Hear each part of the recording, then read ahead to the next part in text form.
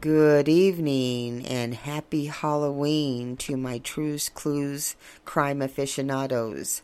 I hope you've been enjoying the month of Halloween, all my cats and kittens.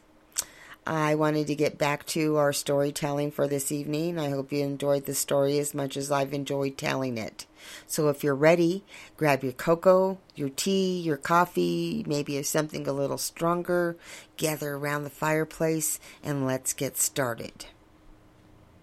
At the time that we had left, they had come across the dead body of one of the participants in the seance. And the crowd grew strangely quiet and gathered around. You could literally hear a pin drop. Madame Zorba moved to the phone to call the police about the strange death. Miss Buster wondered how this could have happened in such a short time, since the seance had barely gotten started and was underway. It was over so quickly. She was overcome with emotion, not for the person on the floor that was left of her father, but because of her beloved Aldo, who was now so far away. In addition to that, she will never find out where the money they pilfered from her dad is. She still wants to make her escape, even if it means living without Aldo. She was totally stuck. No lover, no money, and now no hope. How could the seance go on now with this person on the floor dead? The recent death, she was sure that the spirit materializing in the seance was her beloved Aldo, before all hell breaking loose and his image disappearing. Her whole future was now in question. She had no idea what she was going to do. In the meantime, Sir Mix-It-Up and Miss Double D's were standing off to the side whispering to themselves, and the things they were saying were vile about the deceased. They were worried and did not want their association with Professor Buster to become known. They were here to get revenge for all of those hurtful things Professor Buster had done to them in their past. And they were both hoping that their past history would have some bearing on the professor and that he would help them. They had plans of blackmailing the professor for money to pay for their daughter's transplant because it was so expensive. Even with Sir Mix-It-Up's fame, they didn't have enough money to pay for it, even with insurance. And you know how that is nowadays. So they were doing their best to think of what they can to do to save their daughter's life. And since they had both been so wronged by Professor Buster, they figured that he should be the one to come up with the money to save their daughter.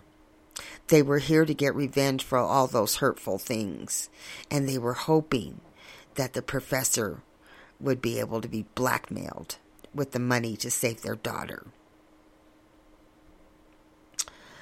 They stood there wondering what was going to happen next, and wondering how this poor deceitful man had died, and how much grief that he had brought into their lives before and after they were married.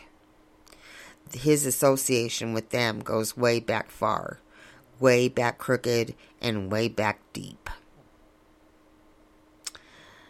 Meanwhile,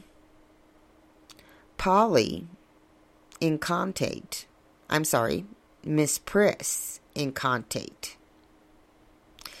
Miss Priss Incantante and Grandma Seen It All were frozen in place. Miss Priss had never been so close to a dead person before, and she was mortified, and the adrenaline was pumping through her body. She stood still and wondered if they were safe, or if it was a heart attack. If not, then maybe they were in the company of a murderer. Maybe one of the people she had actually held hands with, had small talk with, was the person that killed Professor Adam Buster. She never thought a rather boring evening would end up on such an exciting note. She was most interested to see how the evening would unfold. Meanwhile, Grandma Seen It All was silently cheering the death of what she considered the slime of the earth, Professor Buster, and her heart sank. It couldn't have happened to a better man, she thought. That piece of slime of the earth. Madame Zorba was so agitated. She was pacing back and forth, worried about how this was going to affect her business.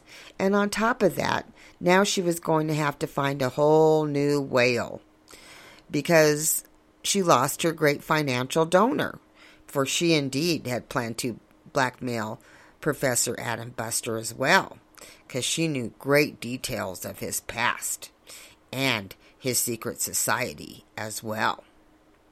Madame Zorba then apologized to her guest and informed them all that they may be in for a very long evening, depending on what the police had to say. Sir Mix-It-Up and Miss Double D's became extremely upset, voicing the same complaint. We have to go home to our daughter. This takes the whole crowd aback.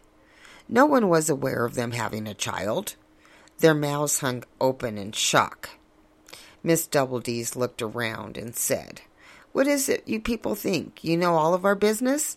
Just because we're a popular couple and in the media all the time? That's not how things really work. Y'all have heard about fake news before. I can't believe you would stand there looking at us like that. I want everyone here to know that I want our private lives to stay private, and so does Mix. But if you gotta know, we have a daughter, and she has some major heart issues. We were hoping to contact the heart doctor who was treating her, who had a treatment plan for her that was not divulged to us, and he died.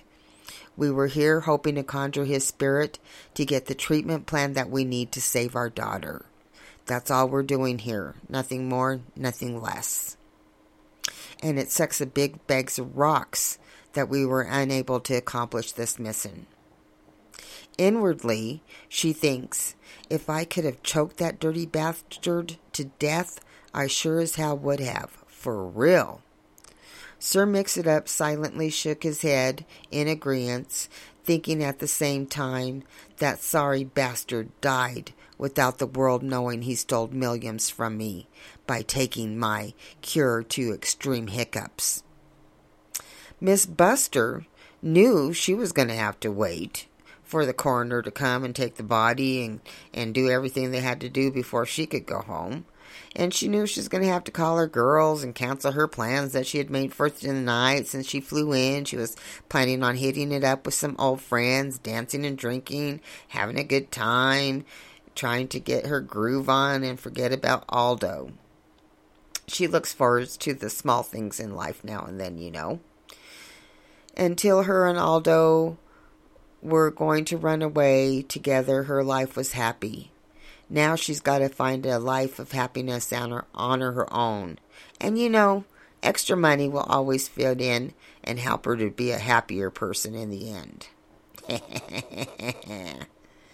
Miss Priss was deeply concerned that this stress was going to be too much for her Grandma Seen It All, Ellen, and did not want to put her health in jeopardy at all. However, this was the most fun that she had had in years. Sorry, Professor Adam Buster. Grandma Seen It All, Ellen, was inwardly screaming with joy that she had got to see this heel carted off to the morgue. And it was not much longer before that thought had completed before they could all see the police lights flashing in front of the House of Cards. Patrol cars were pulling up. Once they got there, they herded everyone into one room and began to cordon off the crime scene with do not cross detective and cop tape. They were just waiting for the detective, the best detective in the unit, Detective Salva Cases, who just then pulled up in front of the House of Cards. And so ends Scene 2 for tonight. I hope you enjoyed it and are looking forward to the end of the Halloween seance.